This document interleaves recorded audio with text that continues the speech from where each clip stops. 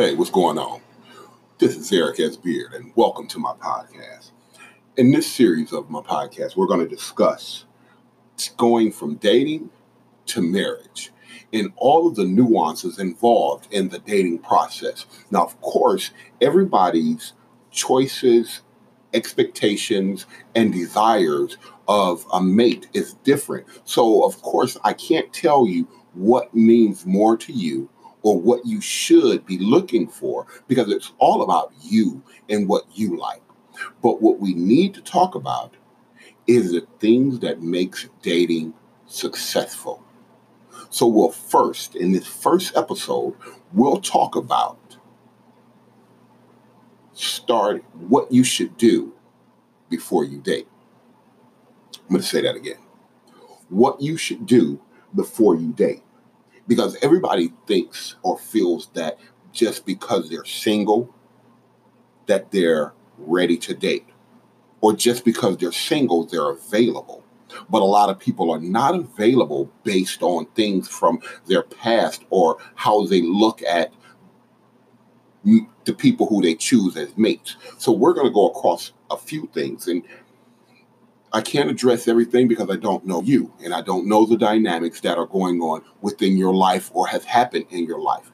But I'm going to pick out some things that are important to do and accomplish and get one with before you start dating. So we'll first talk about taking some time to enjoy you. If you can't enjoy yourself, how can somebody else enjoy you? If you can't spend time alone, butt naked in a closet, and enjoy you, no one else can enjoy you. If you don't find the good in you, how can someone else? So you need to take some time and enjoy who you are, for who you are. Delve off into the things that you like and enjoy doing. Find a hobby, find a craft, find something that you enjoy doing, no matter who's around. Find the love for you. Find the desire for you. Point out the things that you love the most. And if there are things that you don't love and don't enjoy and need to change, then go ahead and change them or start the process of changing them because you are undateable if you don't like you. If you don't like, and I'm using the term like loosely, if you don't love you 100%, how can the next person do it? That's just something I really wanted to ask. How can the next person love you for you if you can't love you for you? Something to think about. But we're going to move on to the next topic. And the next topic is to clear out all old baggage. And old baggage does not necessarily mean that you have animosity and resentment for the relationship that from the past. You could, and you need to clear that out. You need to get rid of all that old baggage. Whatever happened does not mean it's going to happen again and again. Only happen if you put that out in the universe. But clear out old baggage. Old baggage can be obtained through experience. It can be obtained through seeing someone else go through it. It can be obtained through the media. You know, this concept of all men are this, or the only men that I attract is this. That's because you're giving off that aura about yourself. So get rid of all old baggage. Get rid of all negativity related to those who you are trying to date. And this goes for men and women. You know, if you've been treated badly in a relationship or in a couple of relationships, or if a couple of relationships ended badly and you feel like I wasted my time. No, you didn't waste your time because at some point you enjoyed that relationship. So you don't carry on the bad part of how it ended. You carry on what went well. So get rid of all that old baggage because the next person cannot and will not be able to be suitable for you as long as you're stuck worrying about the past or worrying about what could possibly happen with the negative aspect. So get rid of that. Then we're going to go to the next topic. Be aware of your flaws and your faults. Be aware of what someone else can find unpleasing about you.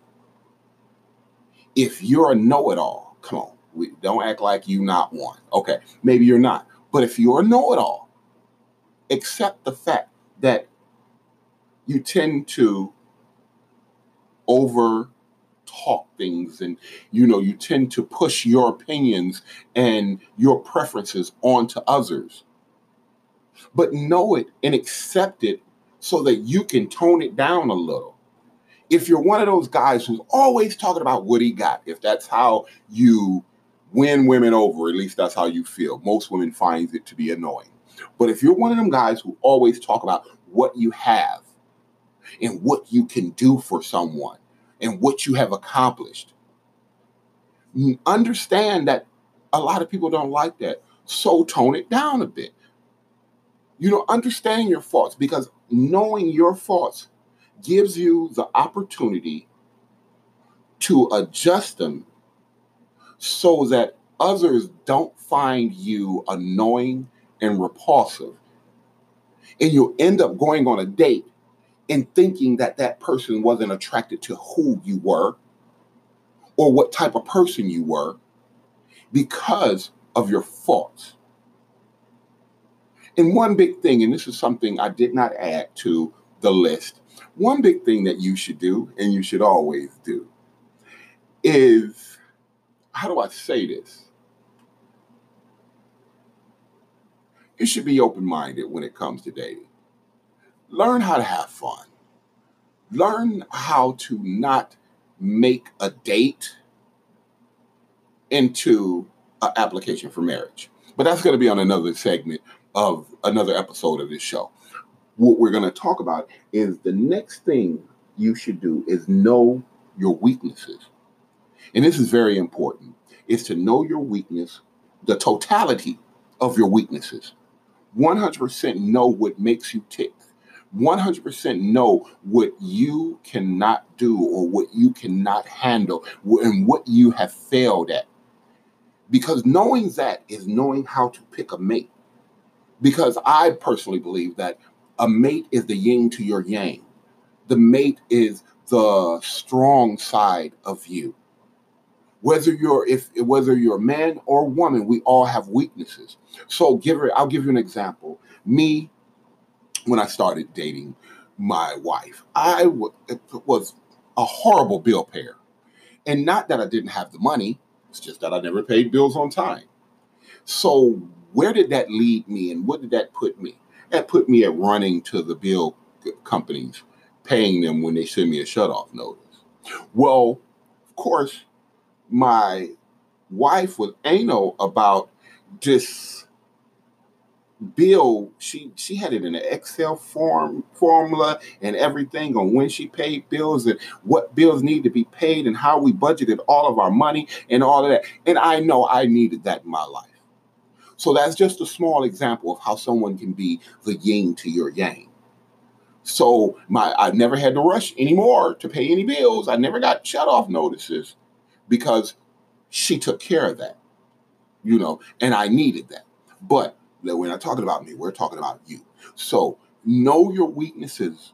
Know what someone can bring to the table to make you better and make you better as a team. But you first have to understand and know your weaknesses.